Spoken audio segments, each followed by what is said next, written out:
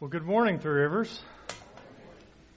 Today we are continuing in a series of what we believe. In the last few weeks, Mitch has kind of taken us through creation and the different implications of the fact that God creates and the fall. And we looked at what it means that we are sinful and fallen and learning to hate sin and to pursue righteousness.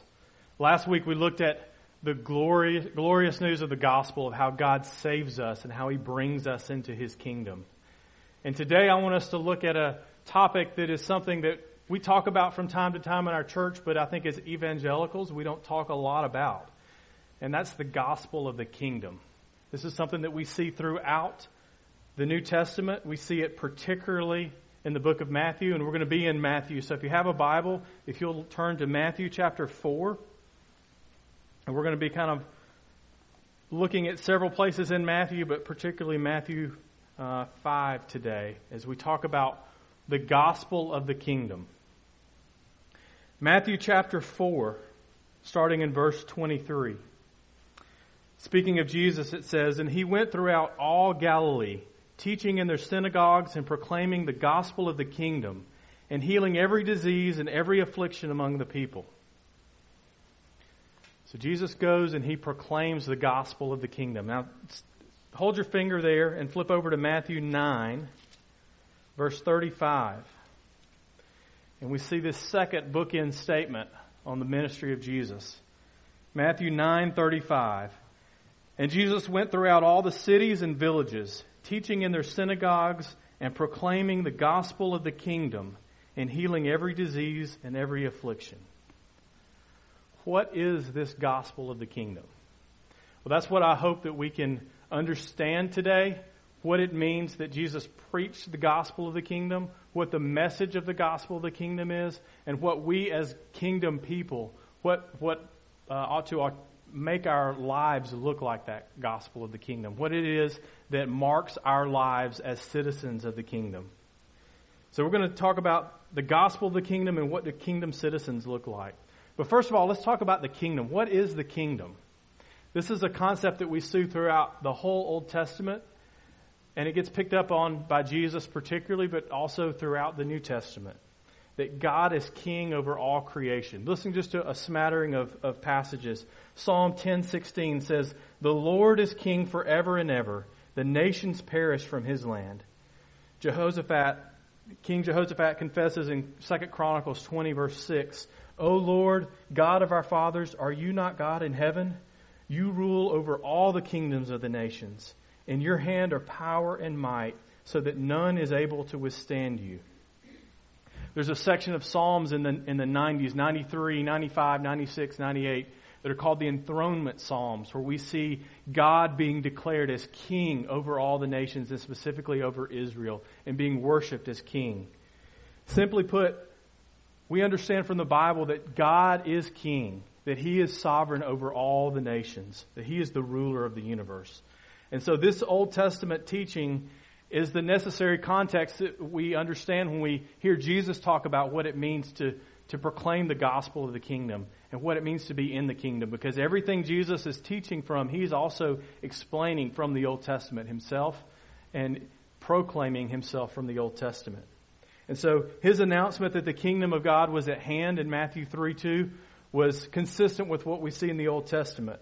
And the Jews that Jesus preached to, they knew that God was king. They knew that He had always been king. But what they didn't know was that Jesus was breaking in uniquely into their lives and into history, and that He was coming to inaugurate a new and different kind of kingdom, a kingdom in full that was announced by Israel's prophets, and it was going to be fulfilled in the person and work of Jesus.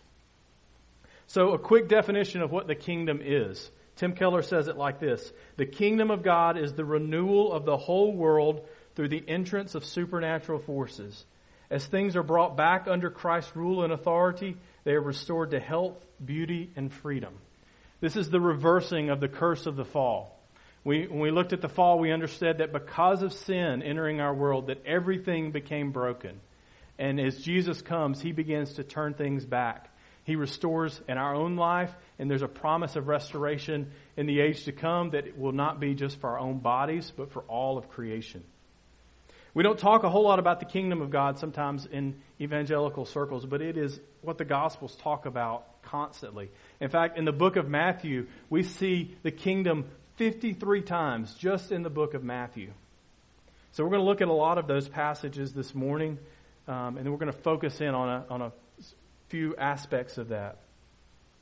So what is the gospel of the kingdom that we looked at these first two passages, Matthew 4 and Matthew 9? Well, the best that I can sum it up is this.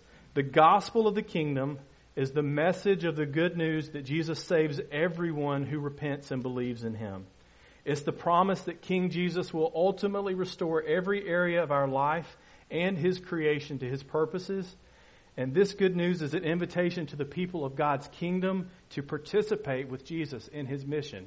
He saves us from something, but He saves us for something as well.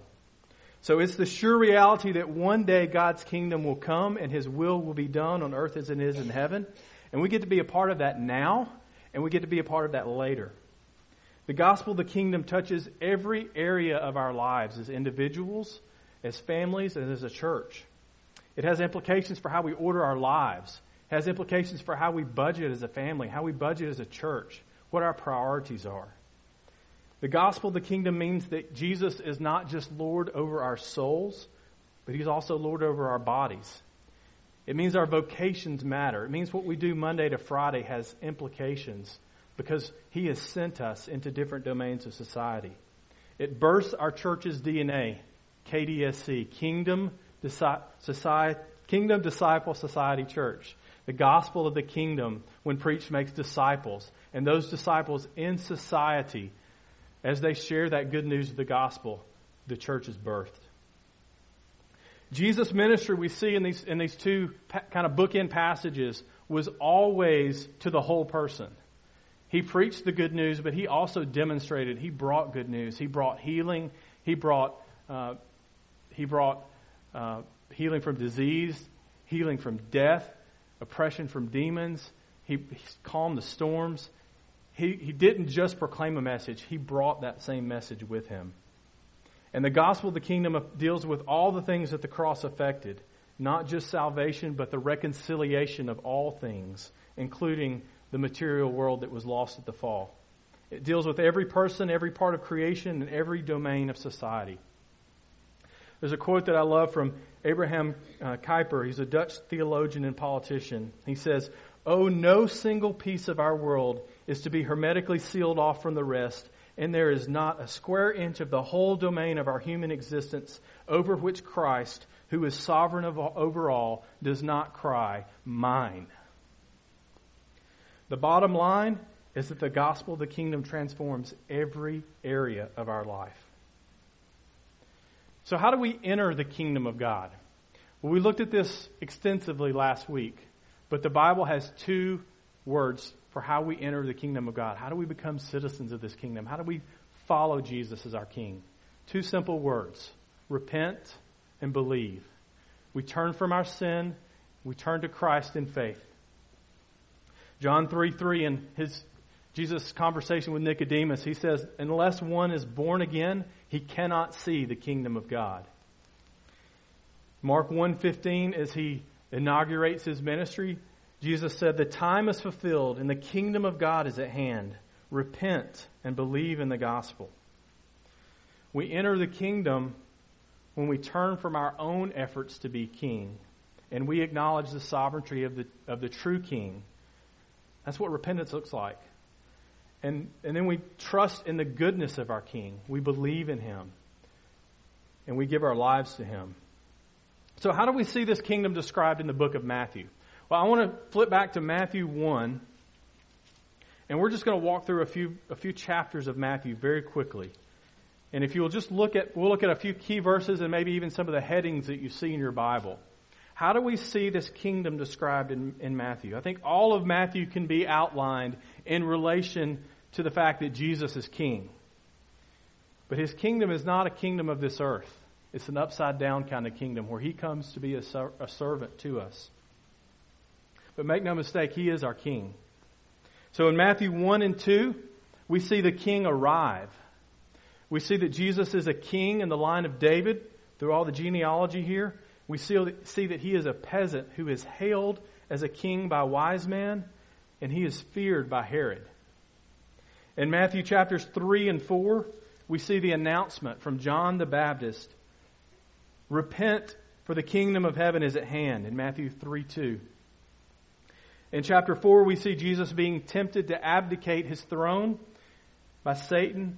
We see him reject that temptation, and we see him begin his public ministry. Matthew 4:17, it says, "From that time, Jesus began to preach, saying, 'Repent, for the kingdom of heaven is at hand.'" The same message that John had preached. Matthew 4:23, the passage I read at the beginning. "And he went throughout all Galilee, teaching in their synagogues and proclaiming the gospel of the kingdom and healing every disease and every affliction among the people. So his fame spread throughout all Syria, and they brought him all the sick, those afflicted with various diseases and pains, those oppressed by demons, those having seizures and paralytics, and he healed them. And great crowds followed him from Galilee and the Decapolis, and from Jerusalem and Judea, and from beyond the Jordan." John Piper, commenting on this verse, says, "One way to restate that verse would be to say that Jesus made it his ministry to preach the coming of the kingdom, teach the way of the kingdom, and demonstrate the purpose and power of the kingdom by healing the sick." So again, our working definition of the kingdom, the gospel of the kingdom. The gospel of the kingdom is the message of the good news that Jesus saves everyone who repents and believes in him. It's the promise that King Jesus will ultimately restore every area of our lives and his creation to his purposes. And this good news is an invitation to us, the people of God's kingdom, to participate with Jesus in his mission. If you look at Matthew 5-7 is known as the Sermon on the Mount. This is Jesus' most condensed teaching about the kingdom. And really there's three parts to this. Matthew 5, we see the king speaking his heart. And the King Jesus describes the spiritual postures, the principles, the expectations of kingdom citizens. We're going to look at a few of those in a few minutes. We see in Matthew 5:20, "For I tell you, unless your righteousness exceeds that of the scribes and Pharisees, you will never enter the kingdom of heaven." Matthew 6, we see this continuation in the teaching of the kingdom, and Jesus presents kingdom models for giving, for prayer, for fasting, for using money, and for trusting. In Matthew 6:10, when Jesus teaches his disciples and us how to pray, he teaches us to pray, "Your kingdom come, your will be done on earth as it is in heaven." Matthew 6:33, he tells us to not be worried about all the stuff of life, right? What we're going to eat, what we're going to drink, what we're going to wear. How is God going to provide for us? But he says, "But seek first the kingdom of God and his righteousness, and all these things will be added to you." Matthew 7, we see King Jesus teaching us how to judge properly, how to ask God for what we need, how do we treat others, how to live as a true child of the Heavenly Father. And he teaches us that a disciple is one that hears and obeys his words. Matthew 7:21, a scary passage of judgment. Jesus says, "Not everyone who says to me, 'Lord, Lord,' will enter the kingdom of heaven, but the one who does the will of my Father who is in heaven." Matthew chapter 8 and 9, we see the king demonstrating his authority. King Jesus heals many from all walks of life. You see him interacting with poor, with wealthy, with Jews, with Gentiles. And he heals them of diseases. He casts out demons. He even calms the storm and proves that he is king over all creation. And Jesus talks about the cost of being his follower. That being a follower of Jesus means that we take up our cross, we follow him, that we're willing to follow him whenever and wherever. And again, this passage, Matthew 9:35-38. Jesus went throughout all the cities and villages, teaching in their synagogues and proclaiming the gospel of the kingdom and healing every disease and every affliction. When he saw the crowds, he had compassion for them because they were harassed and helpless, like sheep without a shepherd. And then he said to his disciples, "The harvest is plentiful, but the laborers are few. Therefore pray earnestly to the Lord of the harvest to send out laborers into his harvest." Again, we are called to participate with him in his mission. And that's a glorious benefit and responsibility of being part of his kingdom. In Matthew 10, we're going to see King Jesus, after he calls his disciples to pray for the Lord to send out workers into the harvest, he's going to send his disciples out. He's going to delegate the authority that has been given to him. He's going to send his disciples into the fields for harvest, and he's going to give them instructions. Matthew 10:7, as he sends his disciples out, he says, "And proclaim as you go, the kingdom of heaven is at hand." I could go on and on through the rest of Matthew, but you get the flavor of it's all about King Jesus. It's all about his kingdom. It's all about what does that mean to follow him. Well, what I want to spend the rest of our time looking at is, what does a kingdom citizen look like? What should the lives of those who are kingdom citizens be marked by? And we're going to see, so there's some attitudes, some postures in Matthew 5 that demonstrate to us, that describe to us, what does a disciple look like? So 2 summary statements as we look at these statements called the Beatitudes. The Beatitudes describe what kingdom people are. They don't prescribe what we have to do to be kingdom people. Okay, this is sometimes we get this turned around, and very often when I talk to people who are not Christians, we get this turned around. It's not, I'm good enough and therefore God accepts me. I'm good enough and therefore I'm in the kingdom. It's, I'm in the kingdom, so therefore act like you're in the kingdom. It's, we tell this to our kids when we go out in public, right? Our kids are very well behaved, and Natalie won't even look at me right now. But when we go out in public, we say, we love you, we will always love you. There's nothing you can do that will make us not love you. So act like you are a member of this family. And there's certain expectations that go with being a member of this family, right? If they misbehave, it's not that we won't love them anymore, but there's certain expectations that we have. And as we are members of God's kingdom, as we are members of the household of God, there are certain expectations of how we are to act, how we're to follow our King. The basis on which we are accepted and made a member of the kingdom has nothing to do with our behavior. But because we are members of the kingdom, there's a certain way that we need to represent our King. So the Beatitudes don't teach us how to get in the kingdom, but they teach us what kingdom behavior looks like. The Beatitudes are also directly related to being salt and light.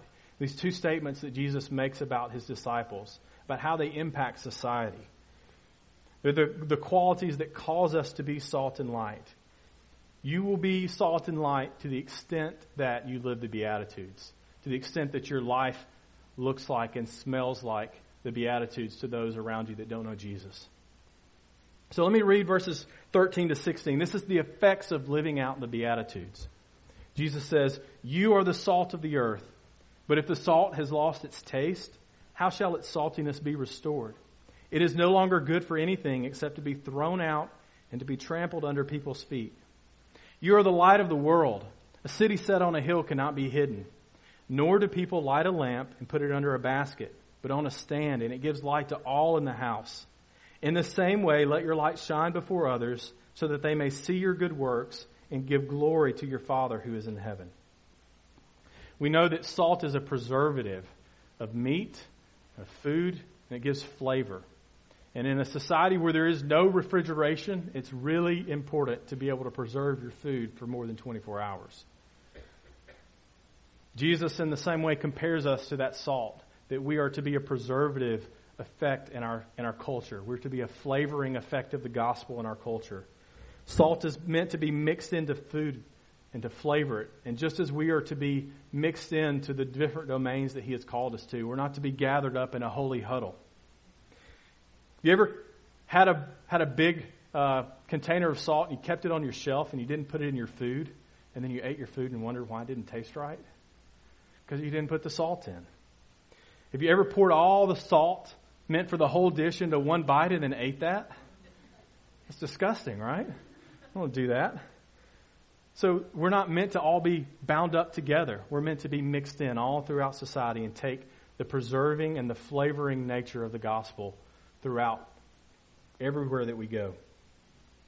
In the same way, Jesus talks about salt that has lots of impurities in it. What does He say? It's good for nothing but to be thrown out and to be trampled under the ground. Literally, it was so common to have salt that had impurities in it. Think of today maybe rock salt for your ice cream or salt that we use to melt ice. You can't eat that stuff. It'll make you sick.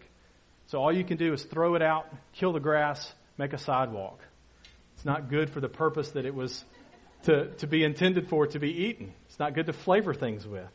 And Jesus says, if we're full of impurities, if our character doesn't look like the character of our King, then it's not good for anything for the world to see who our King is and to understand what the gospel of the kingdom is all about. Jesus compares us to the light of the world. Light gives us hope and direction and helps others see our King Jesus.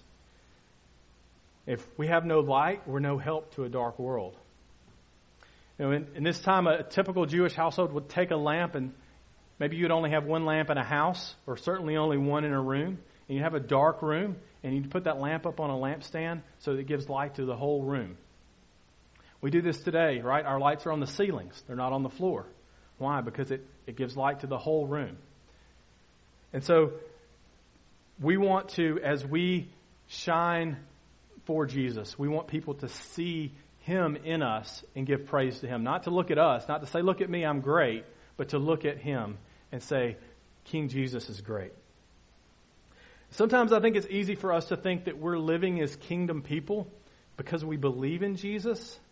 But what we're going to see in these Beatitudes is they help us kind of examine our hearts and examine the attitudes of our hearts to see, do the things that are within me that always come out? Because Jesus told us what's inside of us always comes out of us. The things inside me that come out, are they the attitudes, are they the postures of a disciple of Jesus? Are they the one that is making Jesus great? So let me read these, and I'm going to quickly, what I want to do in the rest of the time that we have together is quickly read through these Beatitudes, make a couple of observations, and as our application for today, do some self-assessment of how are we doing? Remember, these are not assessments to say, am I in the kingdom? The basis of whether we're in the kingdom is, have we repented? Are we believing in Jesus? But this is an assessment of, how am I following my King? How can I follow Him better? And I would encourage you, as you think about these, as you self-assess and think about these things are things for us to do individually, but they're also things for us to do corporately. They're things for us to do in our Radical Life group. And to say, how am I seeing these attitudes, these Beatitudes, lived out in the lives of others? Where is there things that are praiseworthy, maybe that others don't see in themselves? Where is there room for improvement? How can we, as the community of the kingdom, follow Jesus better together? Let me read Matthew 5, 1-12. And just even as a one small rabbit trail before we get into this, I love that when Jesus teaches here, He calls the crowd to Him. His disciples are there. He's primarily teaching His disciples, but He's teaching for the whole world to hear. This is public teaching. And so there also ought to be an aspect of that in our own lives as well. Verse 1, seeing the crowds, He went up on the mountain, and when He sat down, His disciples came to Him. And He opened His mouth and taught them, saying, Blessed are the poor in spirit, for theirs is the kingdom of heaven. Blessed are those who mourn, for they shall be comforted. Blessed are the meek, for they shall inherit the earth. Blessed are those who hunger and thirst for righteousness, for they shall be satisfied. Blessed are the merciful, for they shall receive mercy. Blessed are the pure in heart, for they shall see God. Blessed are the peacemakers, for they shall be called sons of God. Blessed are those who are persecuted for righteousness' sake, for theirs is the kingdom of heaven.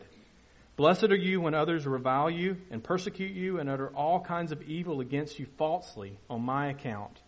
Rejoice and be glad, for your reward is great in heaven. For so they persecuted the prophets who were before you.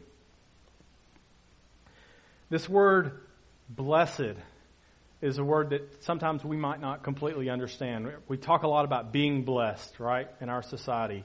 But what does it mean to be blessed biblically? Some people would translate this word happy. Happy is the one. And there's a sense of this word that means happy, but there's a lot deeper sense to it as well. It's a deep sense of inner well-being regardless of your circumstances, regardless of what's happening to us and around us. It means to be well off, to be included in God's family. Family inclusion of God is an essential part of being blessed, to be favored by God, to be happy in a way that's not dependent on our circumstances. And the kingdom's blessings, being blessed, is contrasted often with what does it mean to be blessed, to be happy in our world. The world thinks happiness is getting your own way, having a lot of stuff. Just watch any commercial on TV, right? The world thinks that the happy people are the rich people, the people that have everything they need, that are famous, that are successful, that are powerful, that are confident, that are self-sufficient, that are proud. But by our world standards, even looking at the Bible, someone like Solomon should have been the most blessed person, should have been the most happiest person that ever lived. What was the end of what he said when he had everything that he had ever wanted to satisfy every desire that he ever wanted? Vanity of vanities, all is vanity. The happiness that fills this void can't be manufactured by our world, and it's not something we can manufacture for ourselves, because physical stuff doesn't meet our spiritual needs. So let's look at these a little bit closer. And like I said, this is a way to self-assess personally and also corporately. The first one, being poor in spirit. Verse 3, blessed are the poor in spirit, for theirs is the kingdom of heaven. The posture that we ought to come to when we think about this verse is that God blesses those who realize their need for Him. And the promise that we have is the kingdom of heaven is given to us when we do that. Have you ever been in a bankrupt position? Have you ever been in a place financially where you were completely dependent on somebody else to supply what you needed and you couldn't do it for yourself? Have you ever been in a place where you were completely dependent on someone else to provide even your next meal? That spiritually is what this beatitude is talking about. Blessed are the poor in spirit. When we recognize that spiritually we are bankrupt, we bring nothing to the equation with God, that it is totally His grace to us that saves us, that makes us part of His kingdom. This beatitude describes one who is humble before God. When we recognize that we have nothing to contribute and we come to the King as a helpless and a hopeless sinner, and there's no arrogance, no selfishness, no self-righteousness, no self-sufficiency in us. We are free from pretension and we're free for God. I think often there's this natural inclination that we want to think that we have some standing before God rather than to acknowledge that we have in and of ourselves a spiritually bankrupt condition. There's lots of different things that we try to kind of put on our spiritual balance sheet to say, I am somebody before God. When all of us stand at the level foot of the cross together in complete need of Jesus. So as you self-assess your own spiritual poverty, your own spiritual bankruptcy, being poor in spirit, think about this statement. How would you rate yourself on this statement? Maybe on a scale of 1 to 10. I recognize my spiritual bankruptcy and my need for God. Because my relationship with God depends on His grace, I know I'm incapable of earning God's love on my own. Spiritual bankruptcy. Attitude of the kingdom, number 1. The second one that we see, those who mourn. Verse 4. Blessed are those who mourn, for they shall be comforted. The posture here is of one who comes before God mourning over sin. Now certainly this can be also mourning in the sense of mourning a loss, mourning a death. But I think in this context, and as it fits with the other Beatitudes that all come together, there's also a sense of mourning over our sin, that we are spiritually bankrupt. And the promise is that we will be comforted. The repentant person who recognizes the weight of his or her sin and spiritual bankruptcy, the only proper way to respond to that initially is sorrow over that sin. This is not being sorry for the consequences of our sin, but this is being sorry for even the offense that we have had to God Himself. And when we are sorrowful over our sin, God's grace is sweet to us. When God is merciful to us, we acknowledge that, and it's very sweet to us. And so it's through God's grace that we experience great joy and the comfort of the forgiveness that He offers us. So as you self-assess, how do I mourn over sin? Think about this statement. I feel the pain that sin, especially my own, causes, and I yearn for the forgiveness and healing that only Jesus offers. How would you rate yourself there? The third beatitude, Matthew 5:5. Blessed are the meek, for they shall inherit the earth. The spiritual posture that we come to God with in this is being gentle and lowly. And the promise that He gives us is that the whole earth will belong to us. Meekness is a quality that Jesus used to describe Himself. Matthew 11:29, He says, take my yoke upon you and learn from me, for I am gentle and lowly in heart, and you will find rest for your souls. I think often we mistake this word for passivity. We mistake meekness for weakness, and it is not meekness, or it is not weakness at all. It's the opposite. It is strength under control. It is being able to do something and yet deferring to someone else. It's having the maturity and the grace to use the power that we have for constructive instead of destructive purposes. We see the practical way that this works out in businesses all the time, right? There's been a huge emphasis over the last, 15, 20 years on servant leadership in businesses. We talked about this in the business world. Why is that? People are repulsed by arrogance, but they're drawn to those that are humble and those that are servants. And that's why it's both biblical and practical to have servant leadership. We ought to have that in the church as well. So based on a correct view of meekness, this power under control, this willingly being able to submit to others, do you yield easily to others? Do you yield reluctantly to others? Do you find it difficult to not be in charge of everything? When's the last time you had to consciously submit to somebody else and you were okay with it? Do you do so in a gentle way, or do you take on some other form? So as you self-assess yourself with meekness, think about this. My self-worth doesn't depend on being seen as the strong one who is always in control. I can be tender and gentle. I've given control of my life to Jesus, and I don't always have to get my way. As we walk through these and we self-assess these things, I have to tell you, these are things that I struggle with. I think these are things that we all struggle with. And yet these are marks of the kingdom. These are marks of being transformed by Jesus and being made into a disciple of Jesus. So the fourth one, those who hunger and thirst for righteousness.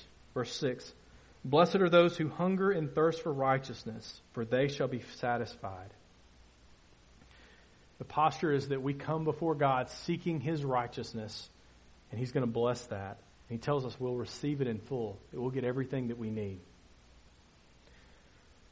What's the longest period of time you've ever gone without food? Or maybe the longest time that you've gone without drinking something? Do you remember what it felt like to be really, really hungry or thirsty? What were you willing to do to satisfy that hunger or thirst? What things that you would not normally eat were you willing to eat? The Old Testament prophets denounced Israel for a lack of righteousness because they neglected to do justice for the poor and the oppressed. Some of the most common charges that we see the prophets leveling against Israel were uneven scales that cheated the buyer, judges that showed favoritism, and neglecting the widow and the orphan and the sojourner among them. Israel was very, very religious, but often they didn't declare God's righteous character in their actions. And Jesus promises satisfaction to the one who hungers and thirsts for righteousness, displaying God's character, His holy character in our lives. This word translated satisfied means to be filled. It could also mean to be gorged, completely satisfied. The one who was empty and craving has total satisfaction and total commitment, total contentment. It's like finishing that Thanksgiving meal and sitting down and just want to take a nap. So as you think about how do I hunger and thirst for righteousness, self-assess on this statement. I want to know God and be conformed to the image of Christ more than anything, including my own pleasure, status, or success. I want His character to be displayed in my life and the lives of others. The fifth beatitude is merciful. Verse 7, blessed are the merciful, for they shall receive mercy. God tells us that we will be blessed when we're merciful, and that reciprocally He will bless us as well. Mercy is God's active empathy and His compassion to all of us who are guilty and needy. The very fact that we are part of His kingdom implies that He has been merciful to us, that we are objects of His mercy. And we know that when we come before Him, we are without a shadow of a doubt guilty. And yet, despite this condition, God chooses to be merciful to us. He chooses to love us and to extend His kindness and good to us. This is described really well for us in Ephesians 2:4-9. But God, being rich in mercy, because of the great love with which He loved us, even when we were dead in our trespasses, made us alive together with Christ. By grace you have been saved, and raised us up with Him and seated us with Him in the heavenly places in Christ Jesus, so that in the coming ages He might show the immeasurable riches of His grace and kindness towards us in Christ Jesus. For by grace you have been saved through faith, and this is not of your own doing. It is the gift of God, not a result of works, so that no one may boast. So as you self-assess on how you're doing with being merciful, think about this statement. I'm aware of how incredibly merciful God has been to me and how little in comparison my mercy is to others. God's mercy towards me eradicates self-righteousness in my heart. I can share the feelings of people who are hurting, lonely, or distressed, and walk alongside them in their pain. God has given me a sensitivity for the suffering of others and a compassion to help them. Blessed are the merciful, for they shall receive mercy. The sixth statement, verse 8, blessed are the pure in heart, for they shall see God.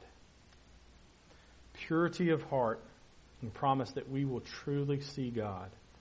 This term that Matthew uses here means pure, but it can also mean clean. It can be used to mean literal cleanness, like not having dirt.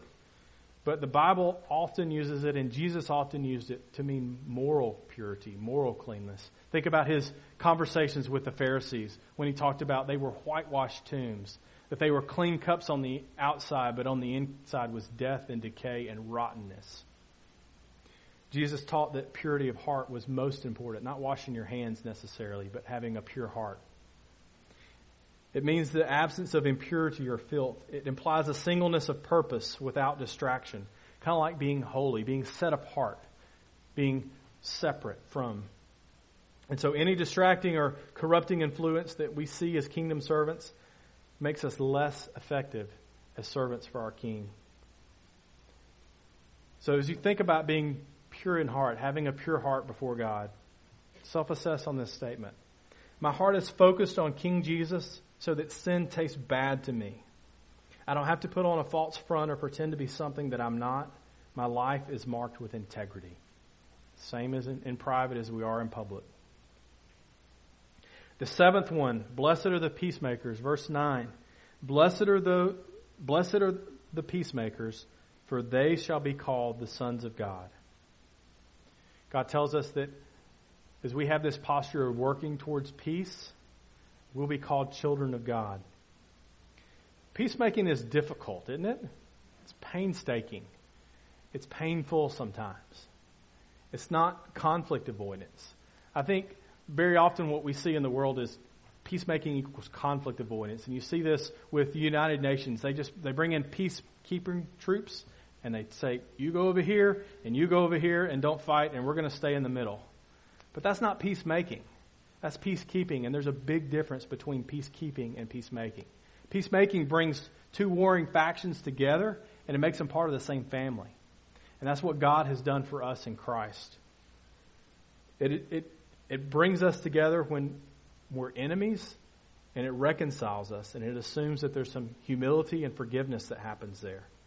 And we see that most fully in what Jesus did for us at the cross. Ephesians 2:13-16 describes this really well as well. It says, but now in Christ Jesus, you who were once far off have been brought near by the blood of Christ. For he himself is our peace, who has made us both one and has broken down in his flesh the dividing wall of hostility by abolishing the law of commandments expressed in ordinances, that he might create in himself one new man in place of the two, so making peace, and might reconcile us both to God in one body through the cross, thereby killing the hostility. Jesus came and made peace with us. The Bible tells us that we were at enmity with God, and that's a war that we will never, ever win. And yet God, being rich in mercy, loved us enough to send Jesus to reconcile us to him, and then to give us a ministry of reconciliation, to reconcile us to one another, and to help others know the reconciliation that they can have with the Father. So as you self-assess about how am I doing as a disciple being a peacemaker, think about this statement. I initiate reconciliation with those I have offended or been offended by, because God is a reconciling God. Rather than allowing anger and conflict to fester, I deal with them constructively. I help bring peace to conflict around me by living out the peace of God. The last beatitude that we see is dealing with persecution. Verses 10 to 12. Blessed are those who are persecuted for righteousness' sake, for theirs is the kingdom of heaven. Blessed are you when others revile you and persecute you and utter all kinds of evil against you falsely on my account. Rejoice and be glad, for your reward is great in heaven. For so they persecuted the prophets who were before you. The posture that we have when we come to this one is that God blesses those who are persecuted because they live for righteousness and they live for Jesus. And the promise is that we will get the kingdom of heaven. I think persecution is something we're not very well acquainted with in the United States. We hear stories about our brothers and sisters around the world that are persecuted for following Jesus. We have inconveniences. Maybe we're made fun of sometimes, but we don't really get persecuted here in the same way that many of our brothers and sisters around the world are often persecuted. But it is something that's familiar all around the globe to brothers and sisters who are following Jesus. And Jesus promises that those who follow him get this honor in the kingdom. There's a special honor reserved for them. There's a special reward of theirs in the kingdom of heaven.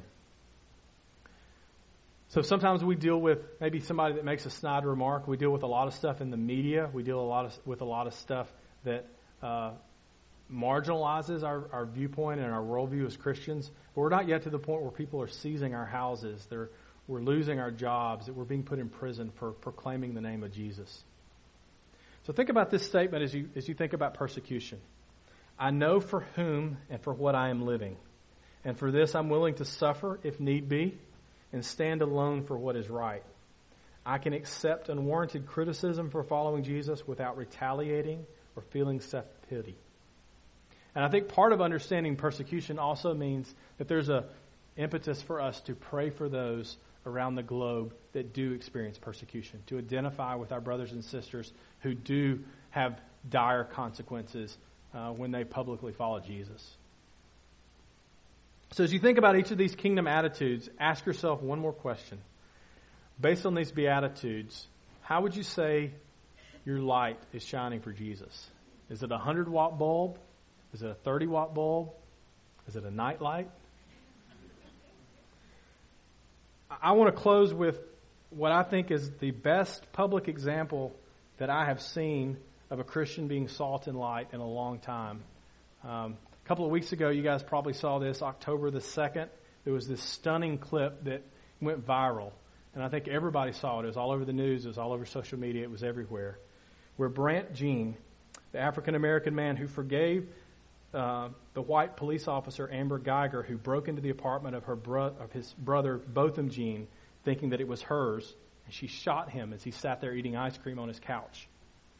And Brandt Jean testified, and he told this disgraced officer in court that he forgave her, and he pleaded with her to give her life to Jesus. And he hugged her to show her his genuineness. It was just stunning, powerful moment.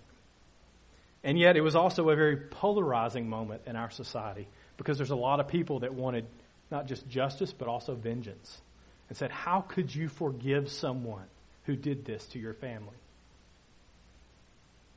But Brant Jean extended mercy in that moment. And in doing so, he put on display being poor in spirit, mourning, meekness, hunger and thirst for righteousness, mercifulness, being pure in heart, being a peacemaker, and responding to persecution.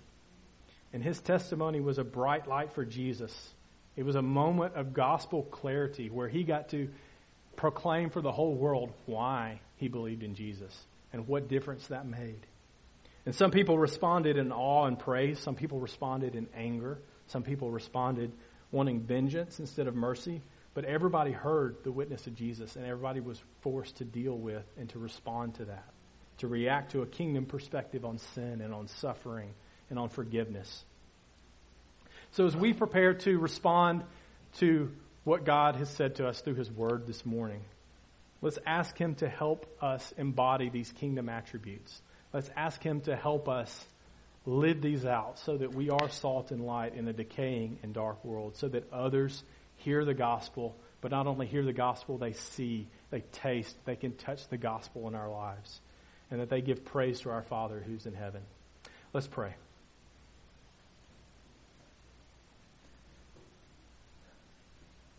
God, you are good. You are holy. You are other than us.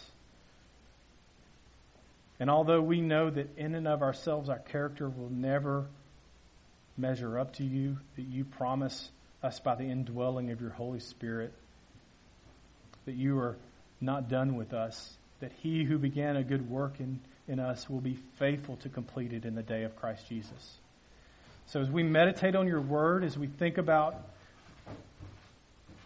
the reality of your kingdom, as we think about what you've called us to be as disciples of you, as our King, God, help us to follow you with all that we are.